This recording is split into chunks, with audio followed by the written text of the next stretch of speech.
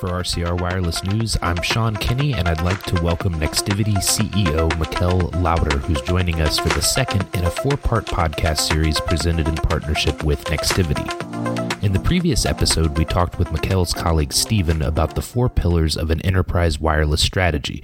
One of those pillars was private networks, which we're going to double-click on today. So thanks for taking the time to share your thoughts with our audience, Michiel. Perfect. Yeah, it should be a good discussion.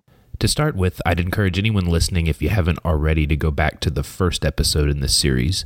We talked through the four pillars of enterprise wireless strategies. Those are Wi-Fi, public cellular, private cellular, and low-power sensors. So there's a lot of synergies between those last two in this larger context of the move towards Industry 4.0. Michiel, as I see it, the idea here is crystal clear, but there are impediments to adopting private networks that can go on to support those millions and billions of sensors. So what do you see as holding back private network adoption? I think a great question, Sean. I think that today private networks are being held back by three things. So the first one is, they are cost, complexity, and differentiation, right? So on the cost side, I think the industry has done a great job in painting this vision of what an enterprise can achieve when they deploy a private network. But the vision is extremely grand, right? And it typically would take a lot of resources, both financial resources as well as time and focus and so on, to unlock this grand vision. And this can be a difficult step for enterprises to take, especially when you consider the second issue, which is the complexity of a private network. I think we have to acknowledge that private networks are different to Wi-Fi networks. They offer different value, they offer different capabilities, but this also means that they need to be managed differently in order to bring these different values to the enterprise. So this does mean that the complexity that the enterprise is being faced with can be higher than what it is for Wi-Fi, for example. And typically enterprises don't have staff that is experienced in managing cellular networks.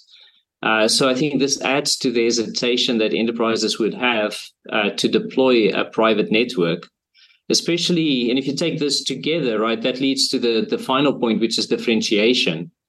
So when we paint this picture to an enterprise of what is possible, and then they look at the time and the money and the complexity that they need to spend to get to this vision, the obvious question would arise as well, I've got Wi-Fi, and especially with Wi-Fi 6 and 7 coming, if it's not really clear why they need to go through the cost and the complexity issues, right? If we can't differentiate the use case well enough from what can be achieved with Wi-Fi, it creates this perfect storm to slow down the investment in private networks. And I think that's what we're seeing today. So cost, complexity, and differentiation are stumbling blocks on the way to this, as you said, grand vision of Industry 4.0. But can you break down that grand vision into smaller practical steps? Really, what needs to happen to drive adoption and solve for those stumbling blocks? So I think, I love what you said as well, right? When you break down the grand vision, I think you find these small mission critical building blocks that you can focus on. And I think every single enterprise has some of these golden nuggets lying there within the enterprise, right? Problems that they've always needed to get resolved, and they sort of got it, but it never really worked out the way in which they wanted to resolve the issues, right? So I think we need to find those applications and we need to focus on them, identify them. And then really importantly, right, we need to allow the enterprise to take this first step to solve the problem, obviously using the private network, right, and the specific capabilities that the private network brings, but without having to make this gigantic cost commitment, right? Either, financial cost, time cost, focus cost, etc., right? We need to lower the barrier to entry for that first step to address the mission critical application that's been identified. And I think that lowering of the barrier to entry comes with a whole bunch of sort of focus points that you need to take into account, right? We need to think about the technology, how the technology is rolled out. Those are the simple things. But we also really need to focus on what the business models look like and what the support models look like, so that the enterprise that can focus on the things that they are good at, right? They understand their business, right? And we need to enable them to make a difference in their business as opposed to trying to, make them experts in private cellular networking. One thing I wanted to ask you about was this narrative around private networks and highly advanced 5G that's sensitive to interference, timing, synchronization, all sorts of factors. So while maybe that makes sense in some contexts, it seems really difficult to scale and maybe only aimed at a niche of the larger market. So does every enterprise that could benefit from a private network need it to be a private 5G network? Yeah, I think it is, somewhat overstated. I think you are 100% correct that there are so many discussions about 5G and specific 5G applications, etc. And I guess it's somewhat understandable. If an industry has spent so much time and money and effort developing a new standard, right, you want to leverage it as much as possible. But I do believe that the problem with those types of discussions is that it puts the technology first and it doesn't put the customer first. And I think then you end up in this classic, solution looking for a problem scenario. So in the US, with the availability of the CBRS band as a vehicle to provide private network access, the great choice that was made by the FCC was not to tie it to a technology, right? It's spectrum that's available to provide, a specific type of service.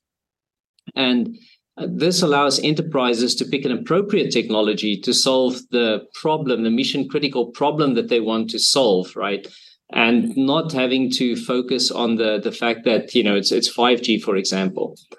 And, as we discussed a little bit earlier, I think one of the problems that we're facing in private networking is that of differentiation from Wi-Fi.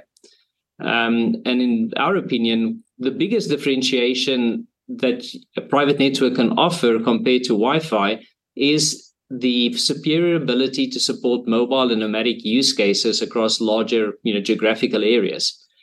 This advantage is not tied to 4G or 5G. It's inherent in private cellular, right? So, I think you are correct. Every enterprise maybe not need a 5G network today, but I think they need a private cellular network to resolve the mission critical issues that are not really resolved in an adequate fashion by Wi-Fi today.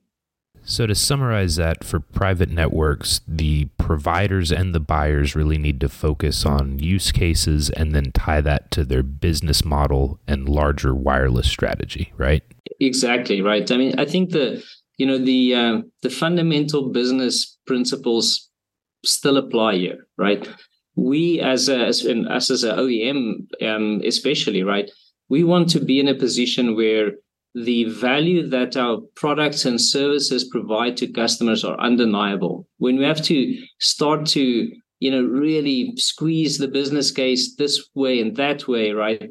That's when I think we're in that situation where we have a, solution looking for a problem. But if we focus on, the core issue that the enterprise needs to address, right, and we give them a path to address that solution that is as a reasonable amount of risk associated with it, right, and outsized upside potential, that's when we get, real momentum going. That's all great perspective, Michiel. Thank you so much for taking the time to share that with me and our audience. Perfect. I appreciate the time, Sean. All right. And you also referenced this Wi-Fi versus cellular question. So stay tuned. We're going to pick that up with your colleague, Steven, on the next episode.